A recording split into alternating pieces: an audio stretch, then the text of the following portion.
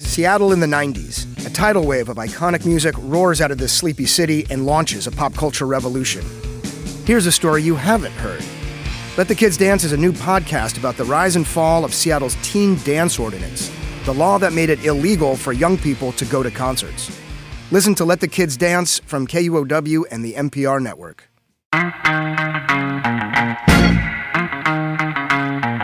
This is Sound and Vision from KEXP in Seattle. I'm Emily Fox. Coming up in 30 minutes, we'll hear this week's installment of Northwest Classics and discuss the band The Sonics. Without the Sonics, I don't think there ever would have been grunge. But first, I have a fascinating man I want to introduce you to. So he grew up dealing drugs and involved in gangs in Seattle. He's a hip-hop artist who used to go by the name D Black. Yeah, everybody is black again. Live new hot and in the team with him. He now goes by the name Nassim Black.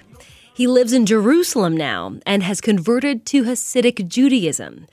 When I met up with him for our chat this week, he rolled in with a very specific outfit Hasidic Jews wear. The long black coat and I think I have a black vest. I have a black hat on, which is what we call a beaver hat. So it's definitely not a top hat. It's called a beaver hat. It's called a beaver hat. Black is still making music these days, but the themes in his music have changed. I know what you've been thinking. The Black Abe Lincoln just wanted you to be aware. Signing off as Mr. Black, Hitler's worst nightmare. Yeah. I talked with Nassim Black about his life story and journey through religions and music. We started off by talking about what life was like for him growing up in Seattle. It's something he laid out pretty explicitly in a song off his first full-length album. The song is called This Is Why. I grew up thinking that life was just a game. I seen moms and pops both pushing cocaine. Naturally birthed in the game, yeah, I seen dope. I'm waking up in the night seeing kilos spread across the coffee table. Dangerous shit was in me before I left the cradle. I'm still able to remember old times. Witnessing your dad whooping ass with a 9. Was always taught the right thing, but I like what I seen. Gunfight, smoke weed, push weight, nice things. It seemed like it was a process to me. The hood made sure that it was processed to me, so... Wow. So, what is it like to hear that song now? You've gone through a lot of changes. You don't even understand. I couldn't believe that, like, I'm sitting here listening to that. I remember those lyrics even, you know what I mean? But no, that's like, it's a very interesting thing. It's definitely a time capsule type feeling. And to some degree, I almost feel like I'm listening to somebody else. Definitely brings back a lot of memories. I mean, it was a totally different life for you. Yeah, that's Jake One on that track, by the way. So, that's a Seattle native, and, that was definitely descriptive of my childhood. You know what I'm saying? You don't even need to interview now. You got the answers right there. I mean, we're talking about, being in a household where you're seeing, parents push drugs at a very young age. Right. Later on in the song, I think you talk about being involved in gangs. Right. What was life for you like growing up in Seattle? Definitely that, I definitely seen those things growing up as a kid, and it's just a natural thing that becomes a part of who you are if you grow up in such an environment, So I think the first thing for me was like, after being in a household like that and sort of like pushing things to the next level, obviously I started doing myself, you know what I'm saying, Dylan?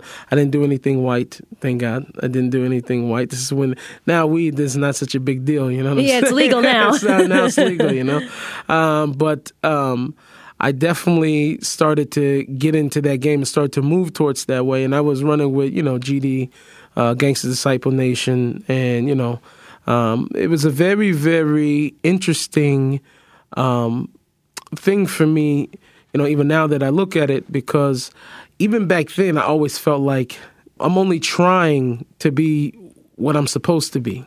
And it was sort of like for me now that I'm looking at it, that I feel I have a whole different perspective. Back then I remember that I was still very conscious of there could be something more, you know what I'm saying? So I was very still conscious. I was cognizant of some type of growth that I wanted to achieve, but I didn't know what it was. I couldn't make out in my head what it was, but I definitely do remember being, conscious of it. And how old were you when you put out that record?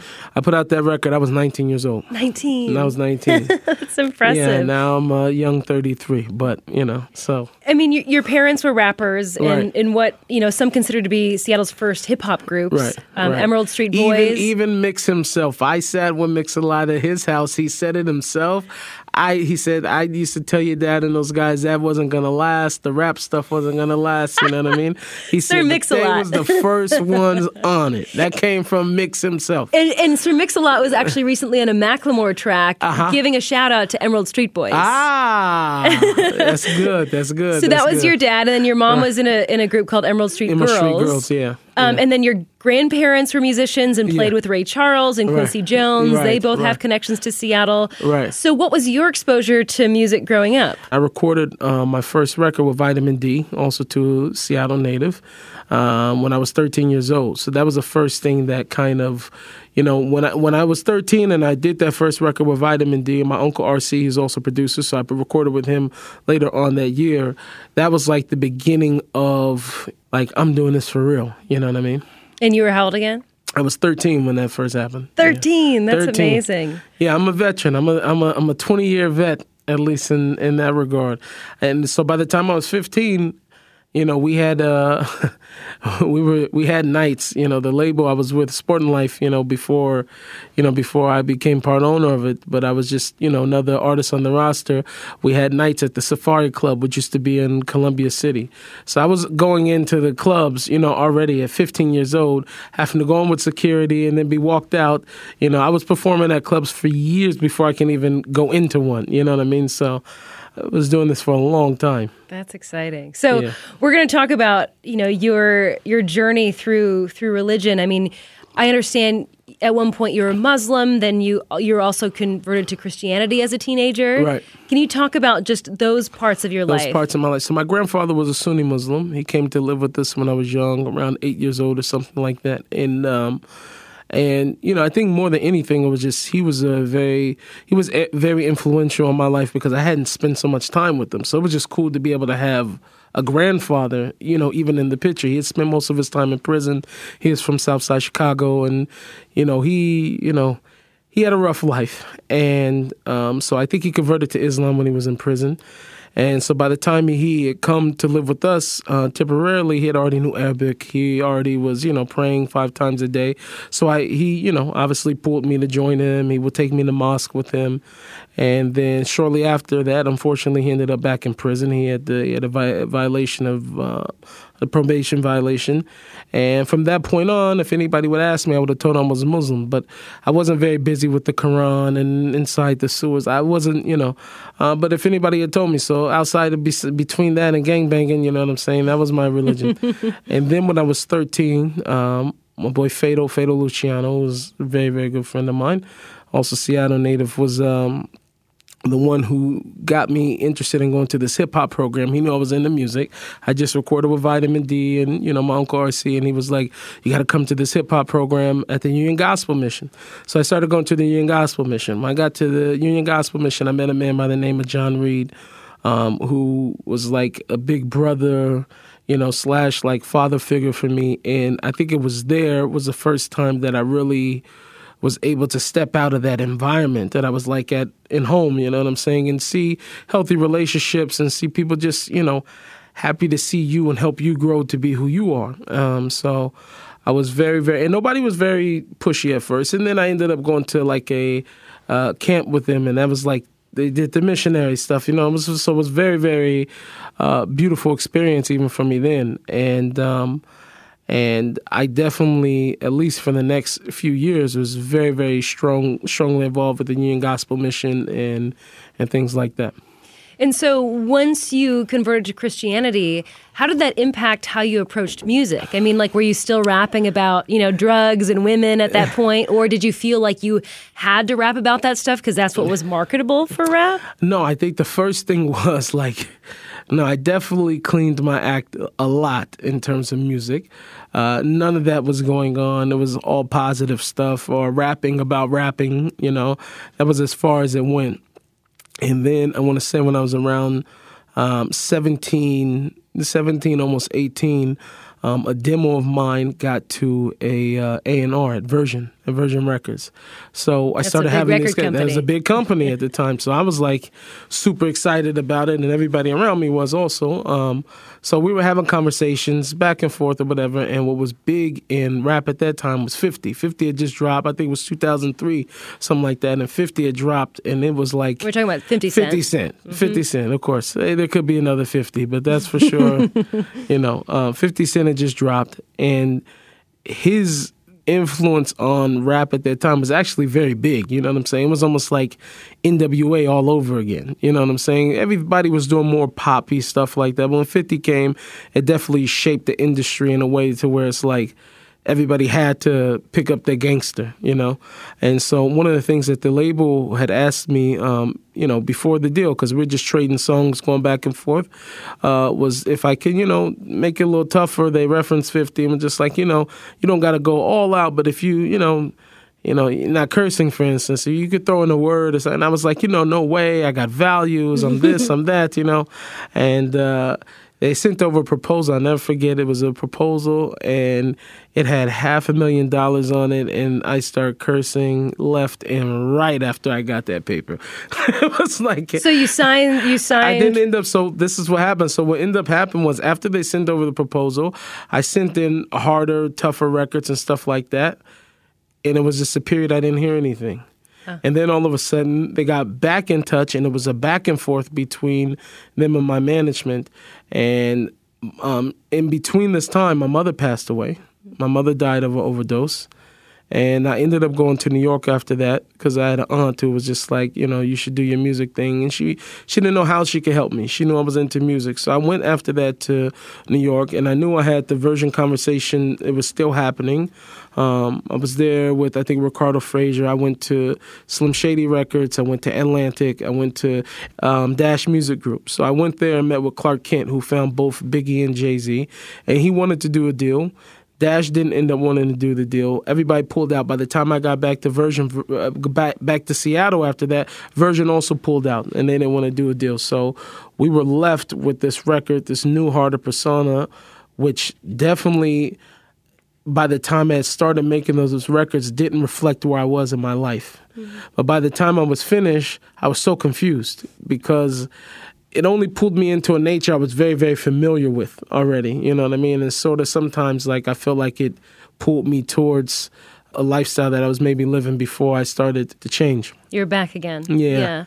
And also on your first full-length record, you have a song about your mother. Yeah. Is it Secret Place? Secret Place. Yeah, Secret Place. Can I play a little clip of that? Yes, for sure. Dear Mom, the house ain't the same since you left. Things change. I'm dealing with the heavy heart and pain. I miss you. And so does Mari. Dad took a heart, but here we are. It's been a few days and we still picking out the grave. It's safe to say the fam's doing good. I'm still on the same mission, trying to get us out the hood. I do mean us. And even though you got a new pad, you still in our heart forever. And I really mean that.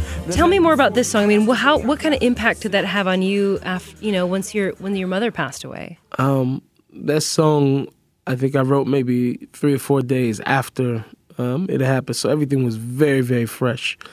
And the impact was, even now I've been thinking about it over the last few days because I've done a new song recently about it. And I think it definitely was a feeling and the pain that I wouldn't have wished on my worst enemy. It was so sudden and so unexpected that it was one of those reality moments of just like, who are you? What are you? Where are you going? You know what I'm saying? And I felt like it was one of those things that, that song, like I said, was 3-4 days after of me just running. I felt like I just had to run because if I would have sat and I would have thought about it, I'd be, mentally paralyzed. You know what I mean? It was very tough for me. My mother at the time was my best friend. I would talk to her about everything and all the time. So to have her immediately taken away from me, and I had some problems. Even, religiously, I was trying to figure out, like, listen, hold on. I see people around with their parents 50, 30, 60 years. I had 19 years with my mother. So I'm asking, like, is it really fair, So it was a very tough time for me. But It was definitely impactful and made me, and instead of, I guess, to something becoming angry, it sort of put me in a place to one of more compassion, and I guess I was a little bit more open spiritually at that point afterwards. Yeah. I'm speaking with Nassim Black. You might know him as D Black back in his rapping days when he was in Seattle. He has since converted to Judaism and lives in Jerusalem. So why did you decide to convert to Judaism? So I think the thing about Judaism was now, like I mentioned before, both Islam and Christianity, to some degree, they have a personal expectation of themselves to include more members because that's a major part of God's work as far as they're concerned, which is understandable. But I think the thing about Judaism was one of those things where you had to chase after. So if I could explain it in any type of way, it's sort of like every guy wants the girls that, you know what I'm saying? That they have to chase after. I hate to compare it that way. Lahavdil, and people that know what Lahavdil means, they'll understand. But it's not the same thing, but it's sort of like, Judaism for me was the product of my own searching with nobody else involved. There was nobody else around. I got to open up texts on my own, and I was sitting 8 hours a day between a Quran and 3-4 different versions of the Christian Bible. I ordered the Jewish Bible, and I was literally spending that much time. I was fasting, going 3 days every week without food, going out praying Quran, just trying to find the truth for me. I would say, everybody has their own truth, but this was the truth for me that started to resonate. And I grew up in a Jewish neighborhood, Sewell Park. I lived in, for most of my life. I didn't have any relationship with, my Jewish neighbors. I used to walk through a synagogue every day to go to school, and I used to use the synagogue parking lot for, riding my bike. But I wasn't so connected at all. So I had, questions about it. You know what I'm saying? If Jesus is Jewish, what's the harm? Let me look into things. And one of the biggest things for me was the fact that it wasn't condemning people to hell. You know what I'm saying? Judaism almost never so busy with the afterlife as much. You know what I'm saying? And other people's that's their thing. It's like the afterlife, you know what I'm saying? But it's about what you're doing right now. You know what I'm saying? And the fact that it wasn't saying that, well, if you're Muslim, you can't go to heaven, or if you're Christian, or if you're not, you don't go to. Judaism doesn't deal with that at all. It says, in fact, they can have the same place in heaven as a Jewish person, what a lot of people don't know about Judaism, actually.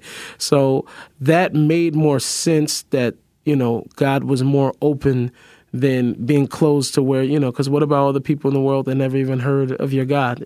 So to some degree, it answered a lot of those questions for me that made it seem like it was a much more viable, much more truthful, path for me. So you had been living in Seattle Right. up until 2016, and then you and your wife and kids moved to Jerusalem. Right. So move Right. across the world Right. to the Holy Land. Right. Why move all the way to Jerusalem? I think, it was just a place where you could go and immerse yourself in spirituality, you know what I'm saying? And not even, you think about it, I look at Jerusalem, Mecca is Mecca, all right? So I can't say, but it's definitely a spiritual house, for not only Jews, for Christians, Muslims are there. So that just gives a hint to the amount that a person could grow spiritually in the place, that everybody wants a piece of it. You know what I'm saying? For that regard.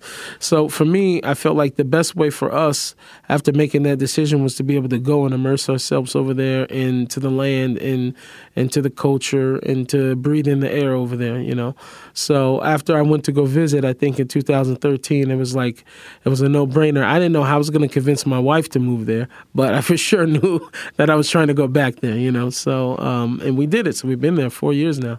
And what was it like when you arrived? I'm sure there aren't a lot of Jews in Jerusalem that look like you. What did that feel like for you, and how were you perceived? The truth is that prior to coming to Judaism as a whole, I wasn't aware that there were other Jews of color. By the time I got to Israel, I knew what was up, So, in fact, it's a very interesting thing because when you get to, people that are not exposed to Judaism or they come from other parts, you think Jews are white. This is what you think, till you get there and then you see Taiman and you see Mizrahi Jews, you see Jews of Ethiopia, you see, so Israel definitely was a place of culture. So by the time I got there, I was already famous in Israel by the time I landed. So it was a massive, now they already do this for people when they're moving and they make a big deal when you're moving. But for me, they called me ahead and said, listen, there's going to be cameras there. So whatever, they told me one. It was more than one. All right. So I had interview after interview. My voice was completely gone. My wife had to give the interviews, but I stood next to her, I approve this message type of thing. And they're playing my song in the airport. And there's a group of teenage girls following me playing my song on there. And half of them were Ethiopian. You know what I'm saying? So it was I felt like it was, when Muhammad Ali, got to Africa, I think, to fight George Foreman, they sing Ali Boumai. It was I was welcomed with love. So I was, I wasn't expecting it at all, but it definitely was quite the party when we moved there. That's amazing. Yeah. I mean, now that you've converted to Judaism, you live in Jerusalem, how has your relationship to music changed? You know what? It's very interesting. I think it's only been strengthened. In ancient times in the Jewish temple, there's no music, there's no party. You know what I'm saying? So there was singing going on in the Holy Temple, 7 days a week. So I think Judaism holds really enhanced my, my love of music and my ability to take it to different places that I probably wouldn't even have done before. So, and I feel like because of the current shift in rap, even today becoming even more melodic and different things, I felt like everything just sort of swung into my arena. Everything I was always afraid to do because I didn't know how people would perceive it or whatever. I feel like a whole lot more comfortable now. And I feel like being in that space of being in Jerusalem and all that, my spiritual investment and my time, at least the time I allocate to it, is so involved that I don't feel like it's detracting at all and only enhancing my ability to make great music and to be involved in it. Well, I watched a Vice clip about you. Right, right. This video clip. And in it, you sang as part of a wedding. Right. Your gigs now are weddings. I mean, are you performing a lot in public? I do. I do actual concerts, and then every once in a while you get called for to do weddings, which is awesome because that's something, back in the day, nobody was ever calling D Black to come do a wedding. You know what I'm saying? So usually it's like a second dance. You do two dances. So by the second dance, when they want the concert, I come in and I do a concert. So it was very, very fun for me. So, yeah, I played a wedding there. So you recently released a new album. It came out in 2019. I understand you're releasing new music. Right. Can you talk about a song or two that you've worked on recently that kind of showcases the change that has happened in your life, or maybe the change that musically? We heard some of your earlier stuff earlier in this interview. Mm-hmm. How has your sound changed, or just what you're singing about? Right.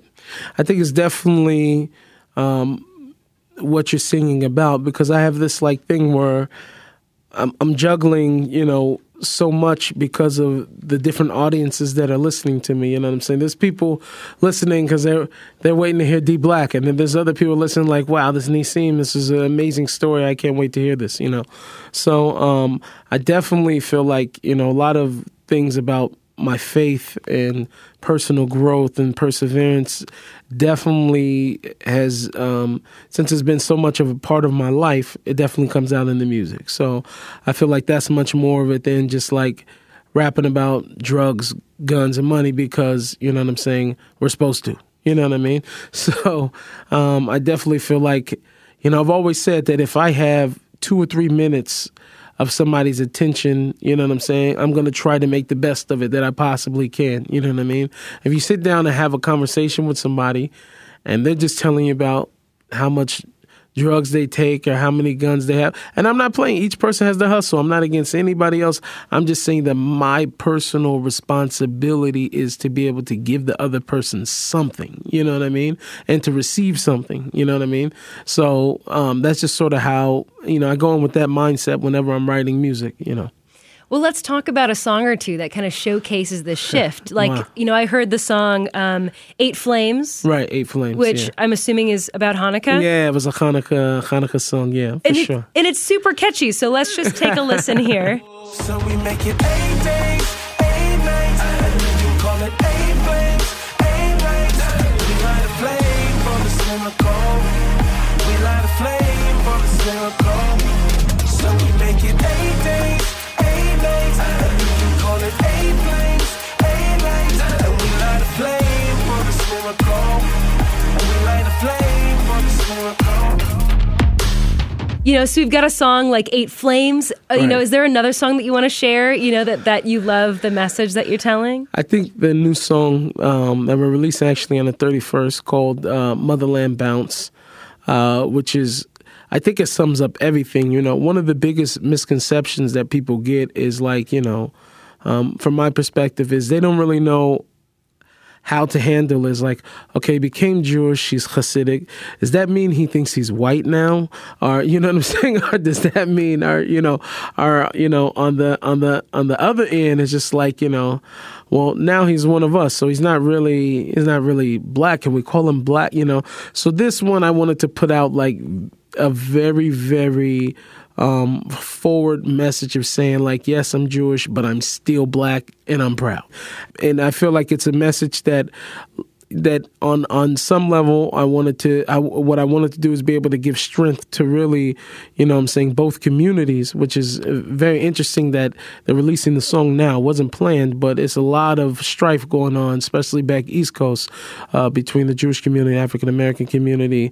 And to be able to have done this video with other African Americans dressed in Hasidic garb, and to be in Harlem, broad daylight in the middle. We shot this with a crew to shoot this video, and for the song to be coming out at this time, I think is just like so called for, you know what I mean? Because we forget that, together, with Dr. King and Avram Heschel, we're walking those streets together, talking about and screaming for civil rights. So I feel like it'll give strength to both the African American community and the Jewish community to be who you are, no matter what anybody says or what they're going to think about it, and be happy to be you. So I think that's the main message of this song. Black is beautiful. This gonna be the motherland hit. Yeah. We gonna play it loud until they feel it. Yeah. We gonna blow the roof off the building. Yeah. We gonna play that motherland bounce. Check it out now, motherland bounce. Check it out now, motherland bounce. We baba. Yeah.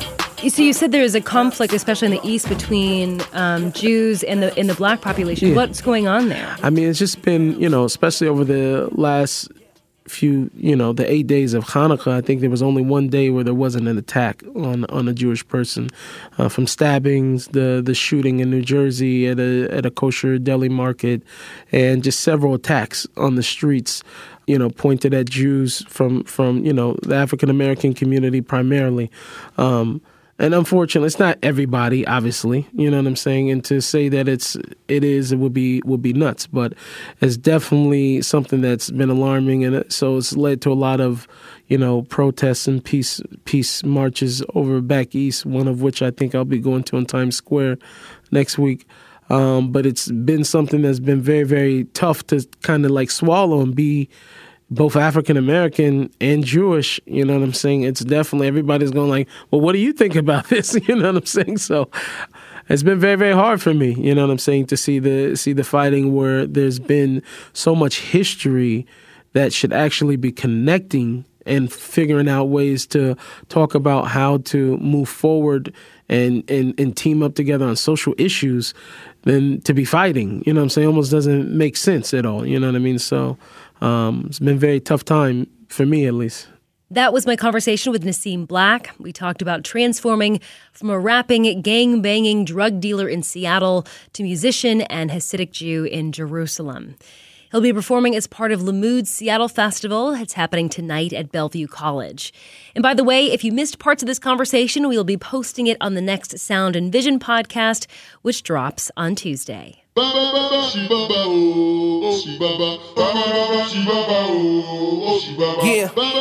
Here we go. For the motherland. Yeah. we gon' play it loud until they feel it, yeah. Yeah, we gon' blow the roof up off the building, yeah. Yeah, we gon' play that motherland bounce. Check it out now, motherland bounce. Check it out now, motherland bounce. We Baba. Black and Yiddish, I've been with a Sammy Davis cousin. Tried to dodge the industry, but now my name is buzzing. They all saying that I'm conscious. I say that it's nonsense. So I say I've been on since on had an on switch from Seattle, the rainy city where my mom lived. In Jerusalem, that golden city that was conquered. But still we moving onward. Motherland conquest. Smell me like an armpit. Yeah. Yeah, we gon' play it loud until they feel it, yeah. Yeah, we gon' blow the roof up off the building, yeah. Yeah, we gon' play that motherland bounce. Check it out now, motherland bounce. Check it out now, motherland bounce. We Baba. My mama told me that I read good. Been on my straight and narrow, but my history is the hood. Thank God today that we could buy a box of Cheerios or Kicks. I can even buy tricks. I'm no longer on WIC. EBT card rip in my passport lip. Stamped like a notary from every country that I went. Ain't a country like this from the others you've been sent. Black is beautiful. This gon' be the motherland hit, yeah. Yeah, we gon' play it loud until they feel it, yeah. Yeah, we gon' blow the roof up off the building, yeah. Yeah, we gon' play that motherland bounce. Check it out now, motherland bounce. Check it out now, motherland bounce. We Baba, yeah, yeah, bounce, yeah, yeah, yeah, bounce, yeah, yeah, yeah, we bounce, yeah, yeah, yeah, yeah. He said it's God's plan, but I'm God's man, yeah.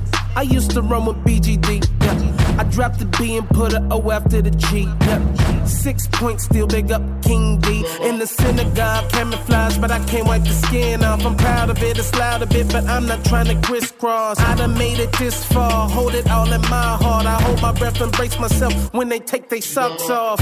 Ain't no monkey business, cause ain't no monkeys in here. I know what you've been thinking, the black Abe Lincoln. Just wanted you to be aware. Signing off, it's Mr. Black, Hitler's worst nightmare, yeah. Yeah, we gon' play it loud until they feel it, yeah. Yeah, we gon' blow the roof up off the building, yeah. Yeah, we gon' play that motherland bounce. Check it out now, motherland bounce. Check it out now, motherland bounce. We Baba. Yeah, we gon' play it loud until they feel it, yeah. Yeah, we gon' blow the roof up off the building, yeah. Yeah, we gon' play that motherland bounce. Check it out now, motherland bounce. Check it out now, motherland bounce. We Baba. This is Sound and Vision on KEXP. We continue our series called Northwest Classics, where we look back at notable albums that came out of this region. Today, KEXP's Marco Collins talks with music writer Charles R. Cross about the 1965 debut album from a band from Tacoma. They were called The Sonics, and the album was called Here Are the Sonics. Marco starts off the conversation by discussing how influential they were. Some people will have called them the godfathers of grunge. I know they influenced a ton of the early 70s punk, or late 70s punk, rather. What's your take on the Sonics?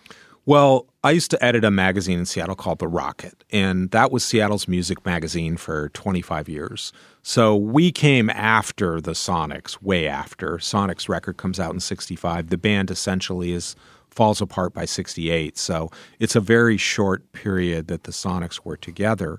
But when I got to Seattle, there was a basketball team called the Sonics. And everybody in music, though, people kept telling me, go check out this record by the Sonics. And eventually I found a copy of Here Are the Sonics at a used record store on Capitol Hill. And I got to tell you, it just changed my world. The idea that these guys were from Seattle, or from the Northwest, Puget Sound more specifically, the music on that record, I have always argued, is kind of the lost great Seattle music. So eventually I tracked them down for The Rocket, which is where this story is going. No one had done a story on these guys for 30 years, and I tracked them down and talked to them and did a cover story of The Rocket on the history of the Sonics. And everyone I talked to in any Seattle band said, yeah, the Sonics were the thing. Wow. That includes Mark Arm. Kurt Cobain owned a copy of the album. I mean, a lot of the guys in the Seattle grunge cite the idea of the Sonics as something that greatly influenced the quote-unquote Northwest sound. So my story is this. Jerry Rosalie of the Sonics wrote me a thank you letter that I put on the wall of my office. And when people walked in my office, there were gold and platinum records by a lot of big bands. There were other memorabilia around our office. every Seattle musician who ever came in my office was most impressed by the fact that Jerry Rosalie of the Sonics had actually written me a thank you letter. That, I still have it on my wall. It's faded, but Rosalie, the scream on The Witch and on Psycho. The approach that he took to rock before punk rock had ever even been invented. The guys in the Sonics told me, I don't even know if this story is completely true, but that they would stick pencils in the cones of their speakers to give it a more distorted sound. You don't actually need to do that to make the sound be distorted, but there is a rawness, absolute just pure punk angst to the music of the Sonics that in some ways hasn't been bested. You know, punk music happens 15 years later. You know, Seattle grunge happens 25 years later. But all of that, there are elements in the Sonics. This record was a hugely influential record. Sold almost nothing. Was released on an independent label called Etiquette Records, which was run by Buck Ormsby, a guy that had been in the band The Wailers, who also released stuff on Etiquette. Right. It sold very, very few copies. But it is a record that, and now it's been reissued by hipster labels like Norton, and it's come out and people have heard it. But I'll tell you, two people I know who love this record and cite it as would. One is Little Steven of Bruce Springsteen's band, the E Street Band, and a career as Little Steven. Robert Plant. You know, Mark Arm. Touch me, I'm sick. Kurt Cobain. The people influenced by the Sonics, you know, go on and on. In every punk band, the Ramones. There was nothing like it when it came out. There was nothing like it when it came out. Now, the only thing close, there is a documentary that came out that talks about Rumble by Link Wray.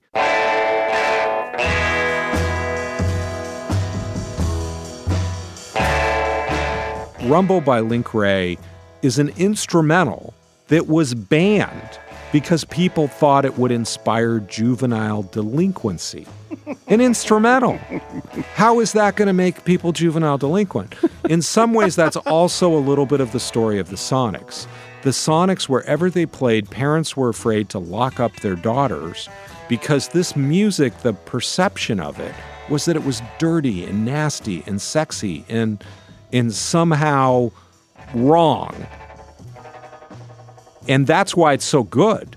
They did capture a dirtiness to rock and roll in a way. You know, Psycho is just this guy screaming. I mean, it's the theme song to Western State Mental Hospital. Wow, Psycho! Wow, Psycho! Wow, Psycho! Wow, Psycho! The scream that Rosalie brought to these songs were really unbelievable. I had the occasion, this record came out in 1965. As I said, it sold very few copies. But the Sonics kind of had a second life. They are still touring. There was only one original guy still touring. It's a very complicated history. This record, awesome, track it down. But what happened is the Sonics sold their name, bizarrely, to somebody else. So in the late 60s and early 70s, you had a different albums put out by a band, the Sonics, that had nothing to do with the original Sonics. Then you had the professional basketball game come in. So if you're going to name a band something confusing, either pick the Sonics. The weird part is their label mate are the Wailers, who forever got confused with Bob Marley's band. Right. Well, there was a lot of borrowing going on at that time. There was a lot of borrowing. There still is. Right. But the record was mostly covers, right? It was mostly covers. Yeah.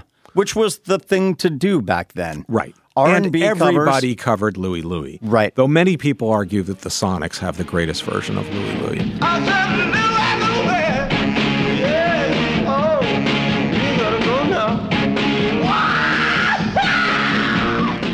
So this record came out in 1965.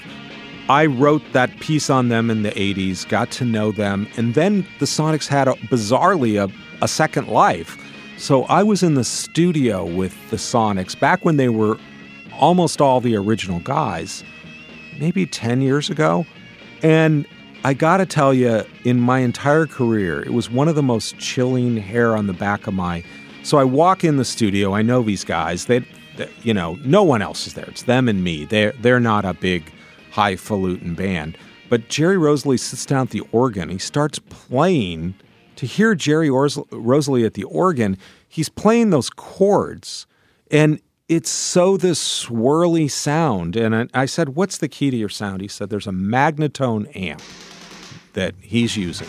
And that's the swirl. That's the distortion. That's where this is all at. But at that point, Jerry must have been 70. And when he started screaming, it still was like, oh my God, this is the stuff. Say there's a girl who's new in town. The legacy of this band is just simply that without the Sonics, I don't think there ever would have been grunge. The idea that a Northwest band could release independent records inspired Sub Pop. The fact that a Northwest band could put a record out that was so raw. They don't like to call themselves punk. To these guys, punk means entirely... Punk in the 60s does not mean punk in the 70s. Punk in the 60s means you're a greaser, so to speak. It's not as anti-establishmentarianism as late 70s punk men in England and CBGBs. Talk about The Witch specifically. They're arguably the best song they ever released, the biggest song they ever released. Well, actually, that's not necessarily true. The Sonic songs that more people are going to know than any other song is Have Love Will Travel, which is also a cover, also written bizarrely by Richard Berry, who wrote Louie Louie, also written as an R&B song, not as a rock song. So was Louie Louie. The original version is kind of calypso. But the Sonics had heard this song and they cover Have Love Will Travel. And they had a second life to their career because Have Love Will Travel was featured in a Land Rover commercial. So millions of people heard that song that didn't hear The Witch. Have a love. Oh, baby, we'll travel. Have a love. Oh, baby, we'll travel. I said, if you need loving, then I'll travel. But you're right, The Witch is the biggest song. Now, it never was a hit single. It was played on the radio in Seattle. It was played on the radio in a few other select markets. Bizarrely, Pittsburgh and Seattle are pretty much the only places to really embrace. This was not a top 40 hit.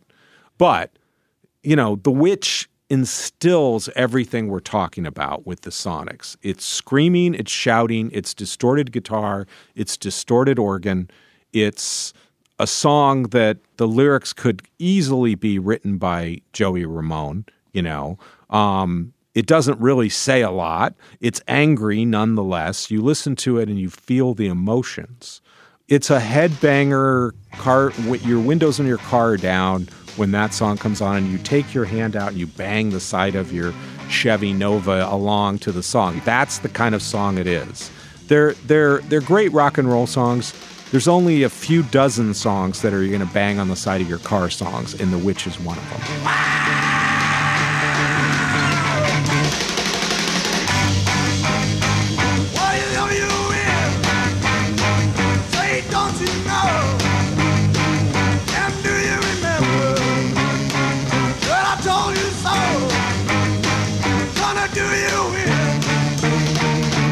She's no witch.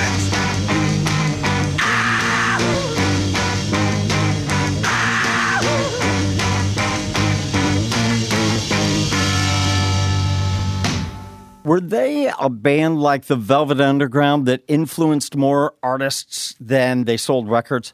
Yes, over the course of their entire 60-year history. But at the time, hardly anybody even saw this record. So it was a Northwest. Northwest. I have no idea what the numbers are for what Here Are the Sonics sold when it first was out. Buck Ormsby, who I knew pretty well, he died a few years ago. He didn't know. But I'm guessing less than 10,000 copies. So the Velvet Underground, the story is it sold 1,000 copies and everybody that bought it started a band. Right. The Sonics, not so much. The record lived in obscurity, and it was crusty old people from, the Seattle ballroom scene of the 60s that knew it. But what happened is we wrote about it at the Rocket. Other people talked about it. There was kind of a legend to the record. Go track it down. It was like romancing the stone, for God's sakes. People were looking for these ancient ruins, essentially what this record was. And people that were into music tracked it down. Mark Arm tracked it down. Kurt Cobain tracked it down. DJs tracked it down. And the record became legendary years after its release. Did it inspire bands? Yes. But did it make people start bands 4 years later? No. Do you come across people that have never heard of the band on a regular basis? I come across an amazing number of people who've never heard of the band. I think the story of the Sonics is a great story. I've tried to sell the idea of a book on it. Nobody in New York publishing, they're like, how many copies they sell? Well, hardly any. But Robert Plant would write the intro, for God's sakes. You could find a lot of people to talk about their influence. But even to a degree today, the Sonics are still the best band from the Northwest no one's ever heard of. And they're not the basketball team. That was writer Charles R. Cross speaking with KEXP's Marco Collins about the Sonics for our series called Northwest Classics. And as we continue to explore notable bands and albums that came from the Seattle region, it got us thinking, have you ever run into a Seattle celebrity? What happened? That was our listener question this week, and we got some pretty good responses. Hi, this is Geraldine. I live in Brooklyn, New York, and I have a story about my brush with Seattle. I was at Michigan State studying studio art, and it was probably 1991. And we were taking a break from a firing at the sculpture building. And we were sitting by the river, just kind of hanging out smoking. And this guy came through the trees and the bushes down and was like, hey, can I smoke with you? And we're like, sure. Didn't really know who he was. He didn't seem familiar, but seemed like a nice enough guy. Period. Nothing goes on.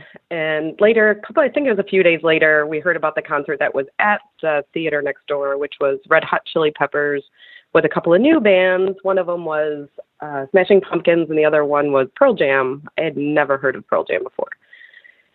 Can't remember exactly when I realized who it was that had come through the bushes, whether it was when I got my cassette tape of 10 or when I saw an article in the magazine. But I looked at the picture, and I knew immediately that guy that came through the bushes that day was Eddie Vedder from Pearl Jam, and all I could do was laugh. And still to this day, I tell that story.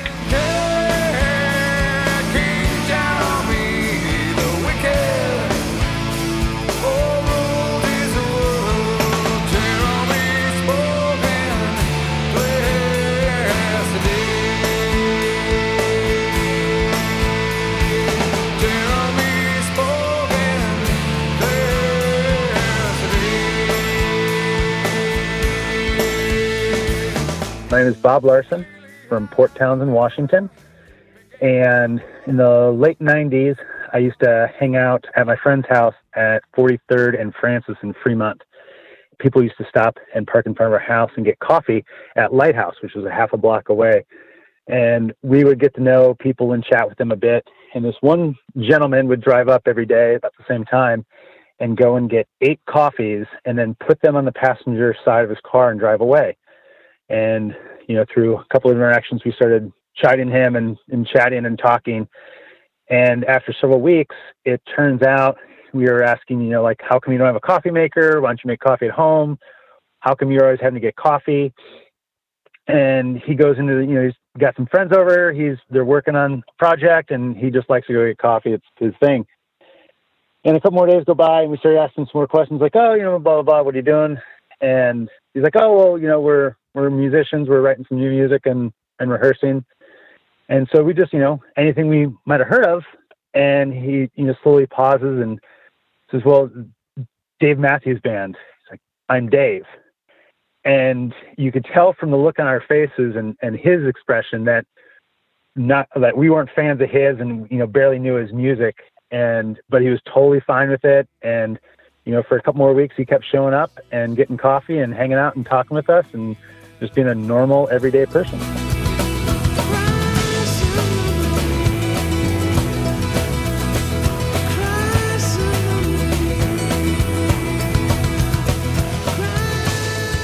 Hi, my name is Jules. I am from Bremerton, Washington. In the summer of 2003, I was working at Papyrus Stationery on 4th Avenue in downtown Seattle.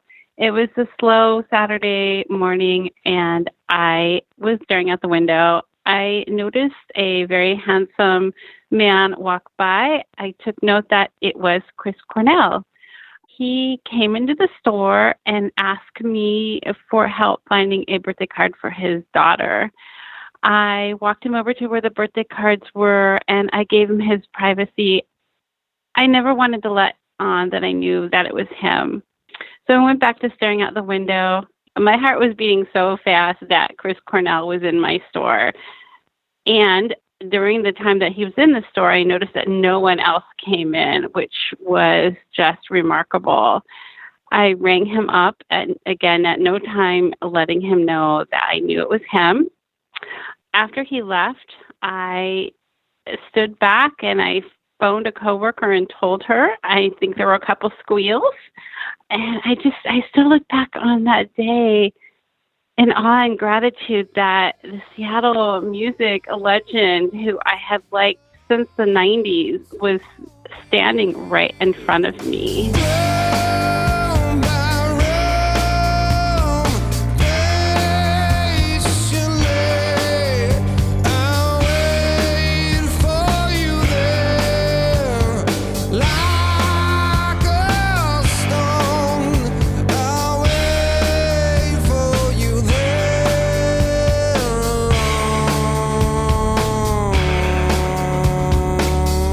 Hey, this is Mark from Seattle. This is about the year 2005. I was backpacking around Asia for 6 months with my wife, and we are in Myanmar, and we're in the town of Mandalay. And there's a big hill there you can climb up, a bunch of steps up to a temple at the very top. You pass all these flower sellers and statues and relics and food stalls and stuff. You get to the top.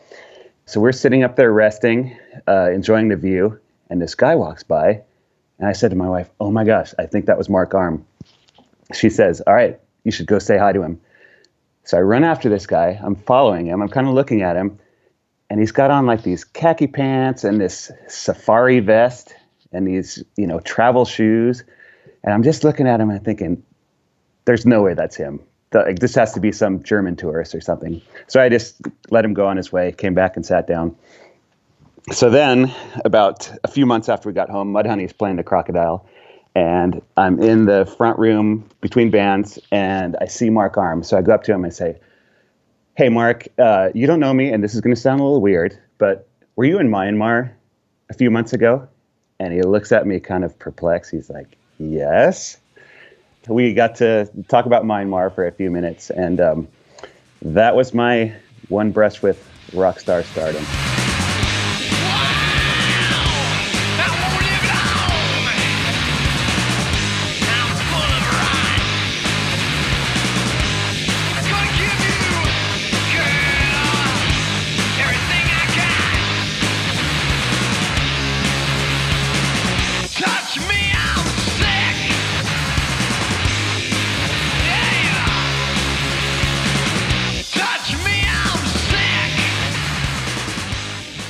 And by the way, our listener, Mark, that just told that story, he said he actually ran into Mark Arm of Mudhoney a third time while surfing on Washington's coast.